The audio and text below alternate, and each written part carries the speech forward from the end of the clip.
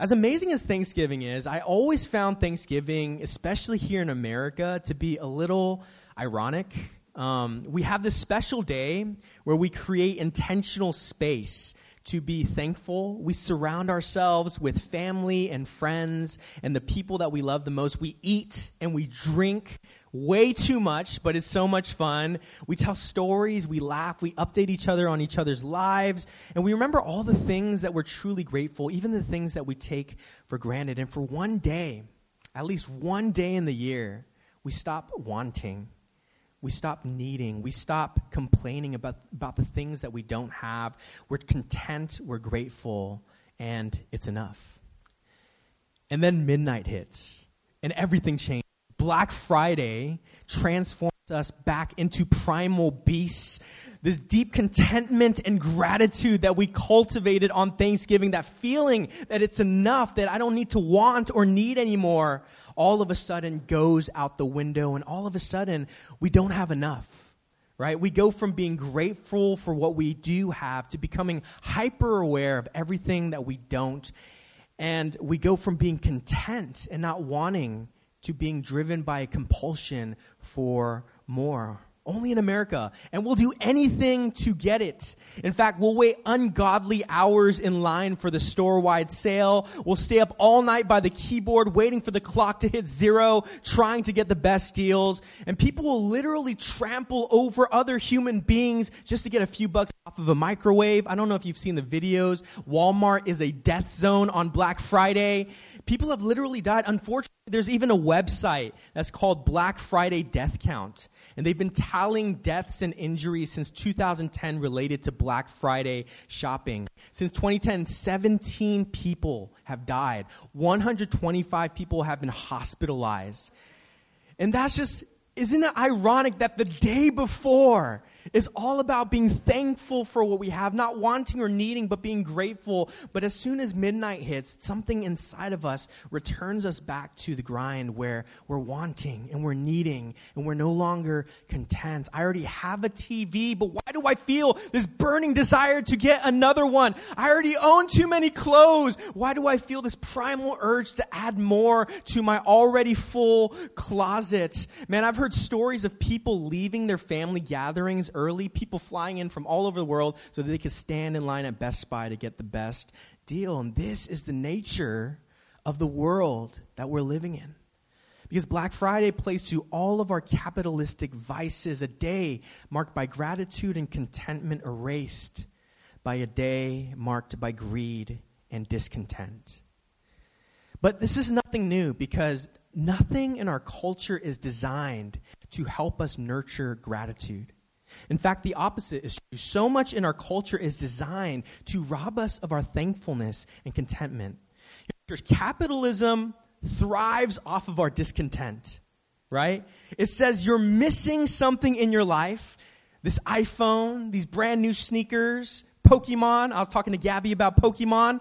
And only when you buy this thing will you be fulfilled. And it's scary how good companies are at convincing you that you need their product, isn't it? The other day, Krista was showing me on Instagram this dancing cactus toy that mimics your baby's movements and mimics their sound. And so if the baby goes, wah, wah, the cactus will go, wah, wah. And I see this thing on Instagram. I never knew it existed, but the moment that I saw it, something in my heart said, I need that. And so we bought it. I never knew I needed a dancing cactus. It just came in this morning. We're going to open it after church. But why do I need a dancing cactus? Do I really need that? You know, even, I don't know have you experienced this? You're hanging out with someone. You're not even using or touching your phone. You're talking about something. Later you get home, you open Instagram, there's an ad for what you're talking about. Like, we talk about Fig all the time, and so somehow Instagram has picked up Fig. And so all over my Instagram feed are like the medical scrubs called Figs. It pops up all the time. And it's just like our world has gotten so good at making us believe that we need more, that there is a discontent, and that is the nature of our world. Nothing about our culture helps us cultivate gratitude and contentment. Hear me, church, the enemy would love nothing more than to rob you of your gratitude because he knows how powerful it is. There's a study done by two psychologists, one from UC Davis, and one from the University of Miami. And what they did is in their study, they asked each participant who was participating to write a few sentences every week. And so there were three groups in this study. The first group, they asked at the end of each week, write everything that you were thankful for that happened that week. The second group said, write everything that irritated you that week. And then the third group, they said, just write about whatever. They didn't push like negative or positive. And after 10 weeks, they found that those who wrote about gratitude at the end of each week were far more optimistic. They felt better about their lives. Their happiness on a scale was way higher. But not only that, Vanessa, you'll love this, they exercised more, and they had fewer visits to the doctors than those who wrote about only their irritations. See, practicing gratitude has been scientifically linked to significant benefits psychologically, emotionally, relationally, and even physically. It's powerful. And it's funny because all these secular companies now, they're hopping on the gratitude train. But listen, we've been preaching this since the very beginning. This is a Christian value, practicing gratitude, even when things aren't completely going our way. I want to read from 1 Thessalonians 5:16 through 18, and this is what Paul writes. Real short verse, famous one. Rejoice always, pray continually, give thanks in all circumstances, for this is God's will for you in Christ Jesus. And I used to think, man, God is just so thirsty for our gratitude. At one of our family gatherings, there's another little baby, one of my nieces named Parker. She's only 1.5 years, but she's at that stage where she kind of has stranger danger. And I don't know why, I'm just so thirsty for baby's affections. And so I'm like chasing her, like, can you give me a high five? She's like, no. And I run after her again, can you give me a hug? No. And I was just so thirsty for her affection. And sometimes I think we view God that way. That God is so thirsty for our gratitude. Like, God, don't we praise you and sing to you and thank you enough? Why do you need more? But how many of you know that God doesn't want you to give thanks because he's thirsty for your gratitude? He wants you to practice gratitude not for his sake, but for your own.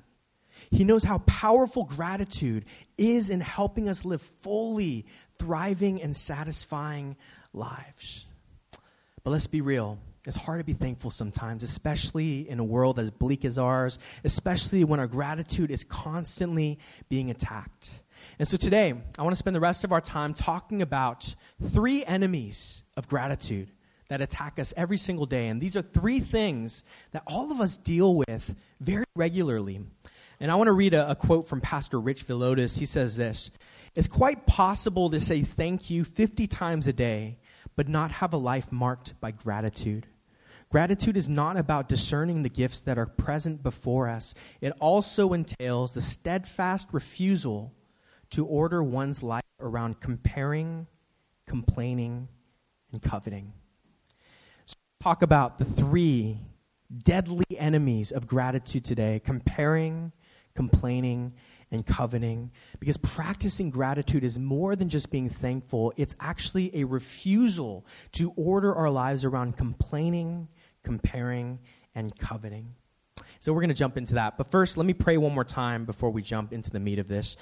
God, I pray that you would open up our hearts, that we would see that gratitude is such an important part to help us live the lives that you want us to live.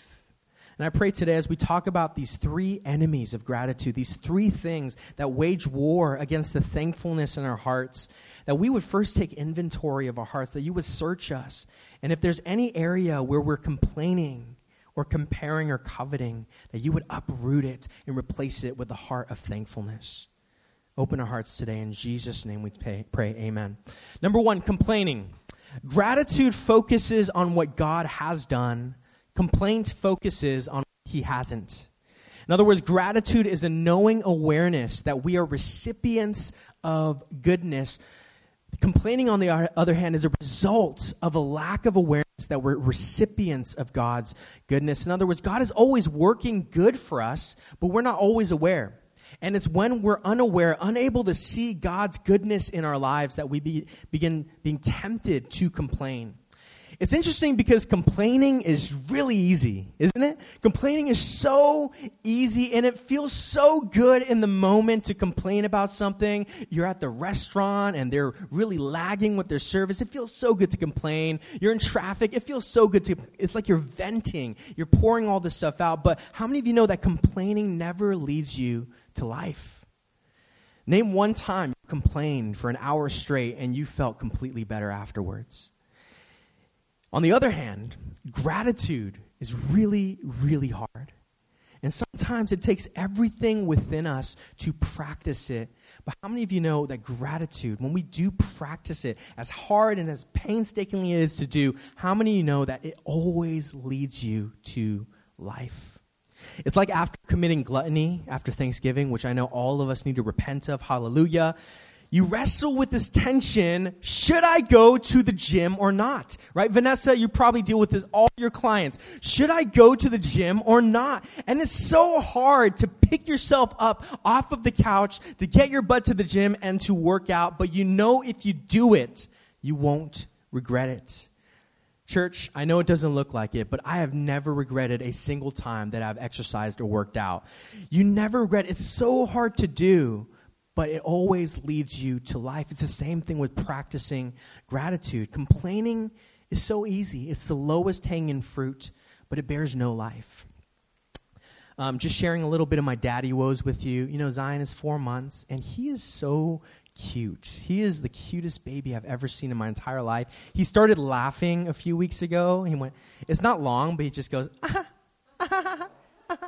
And we have this ritual him and I do where I hold him and I bring him to the mirror. And I made a version of the Mulan song for him where I say, who is that boy I see staring? And every time I do it, he goes, ah. He does the biggest smile. Like I could do it for 20 minutes straight. He doesn't get bored of it. And he's so wonderful and so cute. But hear me, church. I'm going through a really tough time right now because baby will not sleep. So baby has no problem falling asleep in my arms, but as soon, I'll rock him for 20 minutes, and he's sound asleep. He looks like an angel. And the moment I place him on the bed and I remove my hands, he starts crying and throwing a fit. And so there are nights where I spend 3 to 4 hours just trying to get him down to sleep because every time I do it, my back is hurting right now. I could barely bend over because I'm on the medicine ball just rocking and trying to get him to sleep for 20 minutes, put him down, wakes up, got to do 20 more minutes. And it's hard. And you know, this week I literally hit rock bottom. I told Krista I'm literally at the end of my rope. And I found myself in hour 3 of rocking him on one of the nights before Thanksgiving. And the whole time, I'm just complaining. I'm like, man, God, I love this baby, but why would you do this to me, God? God, this is so hard. Baby's never going to go to sleep. I'm going to be so tired tomorrow. How are we going to see both of our families this weekend? I'm just complaining for an hour straight. After an hour, I feel my soul is literally in the pits. And so I'm like, you know what? Maybe I'll be more productive with my time trying to put him to sleep. Maybe I'll sermon prep. And so I started preparing for this sermon. And I'm like, oh, complaining. I guess I'm doing that. And so I said, okay, you know what? I'm just going to try, practicing what I preach because who does that, right? But I'm going to do it, okay? I'm going to be a preacher that practices what he preaches. So I'm like, you know what, God? This really sucks. But I thank you so much for Zion. Really thank you for him. He's so cute right now. I thank you so much for his ears, for his nose, for his eyes. I thank you. And even though he can't sleep well, he's such a happy, smiley baby all the time. And immediately as I begin giving thanks, I feel my soul lifted up, like literally night and day difference. You see, complaining leads us to death. But giving gratitude, practicing gratitude always seems to lead us to life, even though it's so hard to do. We find in the Bible that God had delivered the Israelites from Egypt, and he wanted to bring them into the promised land. But the problem was, even though they had gotten out of Egypt, God still had to get Egypt out of them. And what Egypt was characterized was the spirit of Pharaoh. And the spirit of Pharaoh says this, it's never enough. You're never enough. You'll never have enough. How many of you know that the root of complaining is I don't have enough? We complain because we don't have enough time, enough money, enough energy. We complain because we aren't married, because we aren't promoted, aren't where we want to be in life. We complain because deep down inside, it's not enough. And so we see in the story, God miraculously delivers the Israelites from slavery, parts the Red Sea, leads them through and vanquishes all of their enemies. And for some reason, the only thing they could see is what God hadn't done for them. They begin complaining.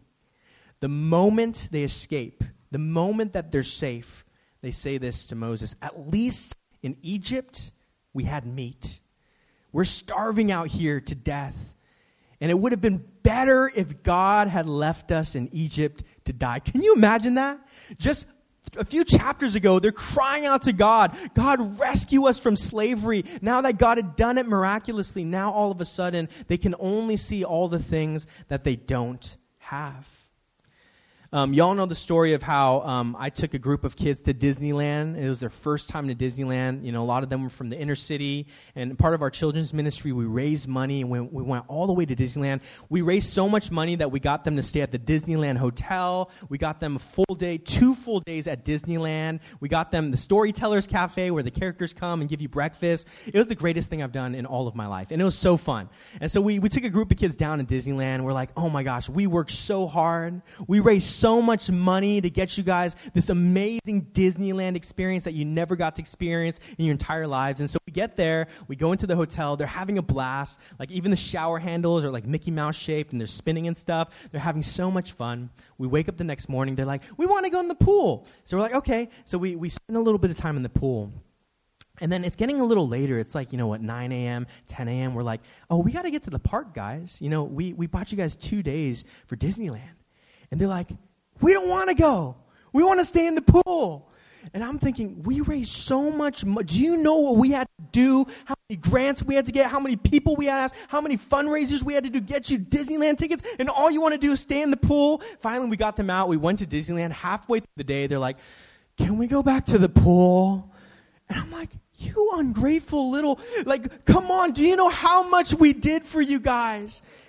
And it's like the Israelites, God delivered them, did all these miraculous things, but the only thing they could see is the things that God hadn't done yet. And as a result of their complaining, what was supposed to be a 40-day hike turned into 40 years of wandering. Hear me, church, complaining will always lead you into the wilderness.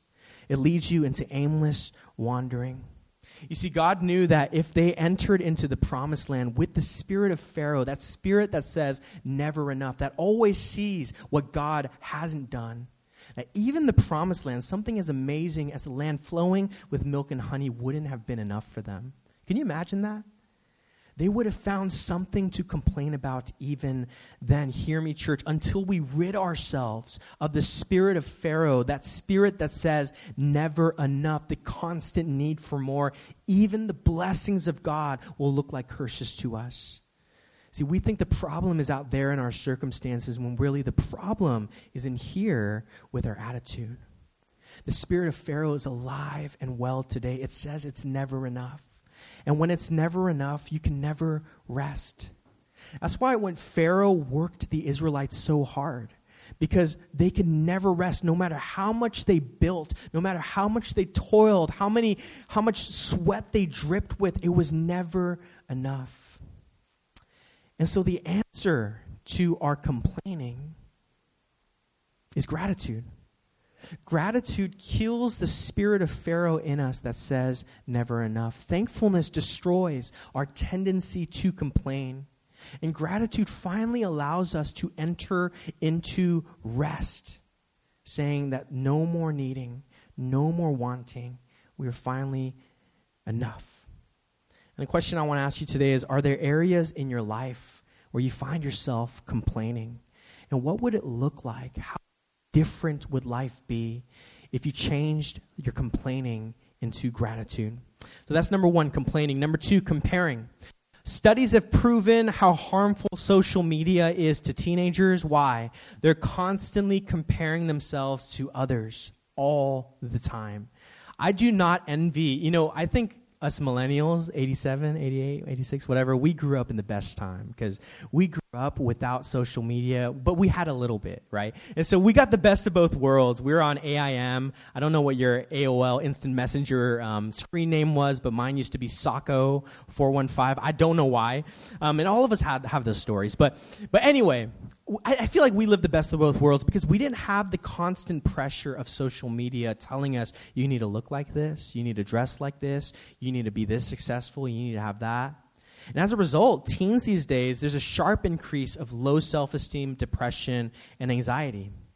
But us as grown adults, we're not immune to this either. We're constantly comparing ourselves to others in our workplaces, on social media and entertainment. We compare ourselves to how others look and dress, what others own, their successes, their experiences.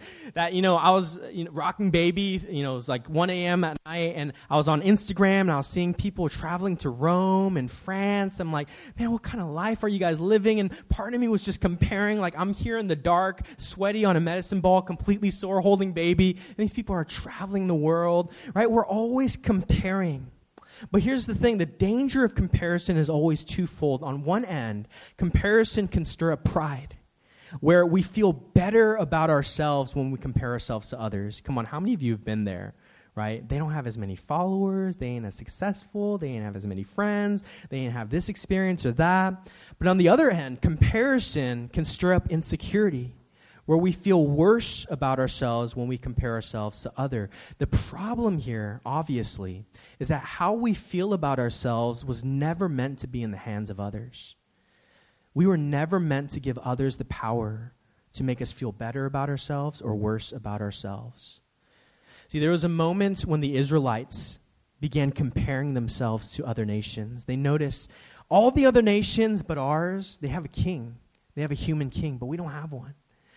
And they demanded, God, we need a king to lead us. Even though they had inarguably the greatest king of all time, leading them, God himself, Yahweh, they still wanted a human king to rule over them. In 1 Samuel 8, 19 through 20, they say, we want a king over us. Then we will be like all other nations, with a king to lead us and to go out before us and fight our battles. The irony was that before they noticed that other nations had a king, they never needed one. As soon as they began comparing themselves to other nations, all of a sudden, we need a king. And it was only after they started comparing themselves that they developed this urge. I tell this story all the time. I up until a few years ago, I thought my eyebrows were perfect. But I remember I was sitting with the group of friends, and, they're talking about one of my buddy's eyebrows, like, oh, you could use a little more filling there. Maybe you could get it done. And they're looking at me like, oh, Mickey, you too. And I was like, what? Up until that moment, I had never known that my eyebrows were not perfect. But after hearing that my eyebrows need a little more filling or whatever, all of a sudden I realized my deficit, my lack. And it's like the Israelites, they had no idea that they needed a king until they started comparing themselves to other nations. Unfortunately, setting a human king over them only introduced more corruption, more injustice, and more greed. They had the most fair, just, strong, and loving king in Yahweh, but they traded it for something less than. Hear me, church. While gratitude celebrates all that God is doing in our lives, comparison poisons us with discontentment about who God made us to be and what he's doing within us. And ultimately, comparison robs us of our joy. We derive a false sense of joy that's purely dependent on others. It's faulty at best. But once again, the answer to our constant comparing is gratitude. Gratitude allows us to take inventory of our lives and celebrate it. We learn to find joy in who we are and what God is doing in our lives apart from others. It cultivates a joy that isn't tied to the success or failure of others. Doesn't that sound refreshing? A joy that isn't tied to the success or failure of others. It's deeply rooted within us when we recognize God in our own stories. Are there areas in your life that you find yourself comparing with others? My challenge to you today is, what would it look like to replace comparing with gratitude? And so number one is complaining. Number two is comparing. Last one is coveting. To covet is to strongly desire something that does not belong to you. It can be material or it can be circumstantial. Maybe you covet someone's car, or you covet someone's success, or covet someone's sneakers. Like I'm coveting JP's fit all the time. He has the best stuff. Maybe you covet someone's marriage or relationship, or you covet someone's talents or abilities. You know, someone got a promotion at work that you really wanted and you want it so bad. Or we all know that person that's so talented and gifted at everything. It's like, God, you couldn't have spared like one measly little talent from me. You have to give it all to that guy, right? We all know that person. Or maybe you covet that family that you see that's so close and so intimate and so loving when your family is so broken and barely hanging on. You know, we all do it. We all covet to one degree or another. But the danger of coveting is that there's always been a strong correlation between coveting and taking. Always a strong correlation between coveting and taking. The sin of covetousness, wanting what does not belong to you, has been the cause of war, of murder, of rape, theft, adultery, broken homes, broken friendships, and broken lives. Long after the wilderness, King David, he's in the height of his reign. You know, King David described a man after God's own heart, and he was ruling successfully. And we all know the famous story of David catching a glimpse of Bathsheba, bathing on a nearby rooftop, and he began coveting what was not his. He began coveting someone else's wife, a man that he was called to lead. What happened? Coveting led to taking. He wanted her so bad that he was willing to do whatever it took to have her. So what does he do? He sends her husband to the front line, which was basically sealing his death and his fate, and he murders him, and he takes her as his wife. You go a few chapters, you could never imagine King David, shepherd boy David, a man after God's own heart, who when no one was watching is playing the harp and worshiping God in the fields, who is slaying Goliath, leading victories for the Israelite army. You would never imagine that he would do such a heinous thing. Why? Coveting always leads to taking. You know, you're thinking, okay, Pastor Mickey, I would never murder someone. Well, maybe that one person, but I would never murder someone. That's so extreme. But how many times have we trampled over others to get ahead? How many times have we sacrificed friendship and family to find success in our lives? How many of us have killed our own souls trying to obtain more, to be more successful, to have prestige and more wealth? You see, coveting subtly leads us to do things we never dare dreamed we would. Instead of trusting God would give us everything in its proper time, we take on the responsibility to take for ourselves what we covet the most. And we almost always leave a trail of brokenness along the way. And so the answer to our coveting, once again, is gratitude. Gratitude turns our focus away from what others have and places it on what we have been given.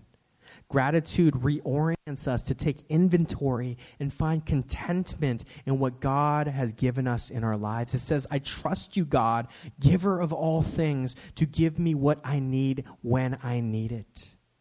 So the question I want to ask, do you find yourself coveting what doesn't belong to you? And what would it look like to replace coveting with gratitude?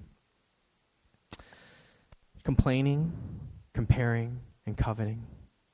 I believe that God wants to speak to us about three of these things. And I think we all struggle with them. And they all get in the way of gratitude. But the answer is to overcome them by practicing gratitude. See, whenever the Israelites remembered what God had done, they prospered. It was when they forgot who God was, what he had done among them, who they were in him, that they invited destruction. And thankfulness always begins with remembrance. I mentioned earlier during worship, there's an expression of praise called todah. And it means to praise before the fact, to thank God before the miracle, to express gratitude before the answered prayer. And I really believe that some of you are just one act of gratitude away from your blessing. Not because God's withholding it from you, but just because your life would be completely transformed and different once you do begin practicing thankfulness. But it requires us first and foremost to forsake the enemies of gratitude. Are you complaining? Are you comparing? And are you coveting? Today, church, I challenge you to choose gratitude, to choose thankfulness. So why don't we take a moment to respond? Why don't we close our eyes? And we're going to do a few things. To respond, we're going to have a moment of meditation. Right now, I want you to ask, out of these three enemies, is there any of them that have been pervasive in my life? Have I been complaining? Where the spirit of Pharaoh in me is just so loud, saying, not enough, not enough, more, more. And you're unable to rest because you need more. You're always wanting, always needing. And as a result, you're always grumbling because there's so much that you don't have but you want. Are you comparing? Where your value, your view of yourself, your self-worth is so dependent on the success or the failure of others around you? Are you struggling with pride where you feel so good when others aren't as successful as you? Are you struggling with insecurity where others' successes and others' victories and celebrations make you feel smaller? Lastly, are you coveting? Are you trying to obtain things in your own power, in your own will, that God hasn't released to you in its timing? Are you coveting someone for their success, for what they own? Are you coveting someone's circumstances? Are you coveting what is not yours? Right now, why don't you just take a moment and just ask God, God, would you search me? Is there any of these areas that I need to surrender and to replace with gratitude? Just take a moment to do that. God, I thank you that you're speaking to hearts right now. Would you speak to us right now? Would we uproot the enemies to our gratitude, the enemies to thankfulness that would allow us to thrive and to live fully satisfying, content lives? Whatever it is, God, would you shine a light on it? Would we repent, turn away, and choose gratitude, choose thankfulness instead?